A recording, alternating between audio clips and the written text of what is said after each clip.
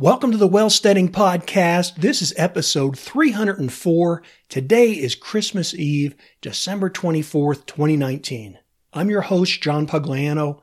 I'm also the founder and money manager at investablewealth.com. Well, Merry Christmas, Happy Hanukkah, season's greetings to all.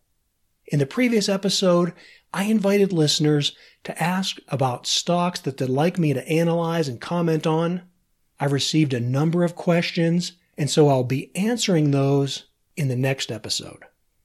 And that's because today I'd like to digress from the normal banter about the stock market and instead focus on the true value of our wealth, which isn't money.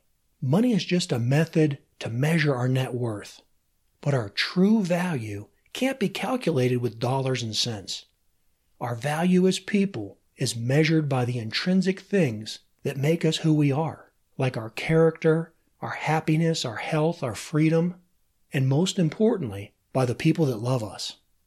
And I believe that we can build this stockpile of human capital by having the faith to persevere during times of hardship and also to devote our time to developing the talents that have been bestowed upon us by our Creator.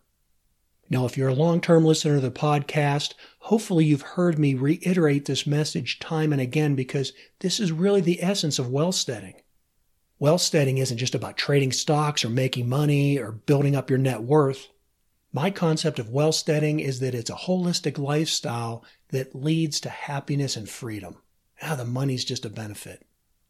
And so that's why in today's episode, I'd like to share a story with you about a man that was depressed, discouraged, and that had almost lost his faith.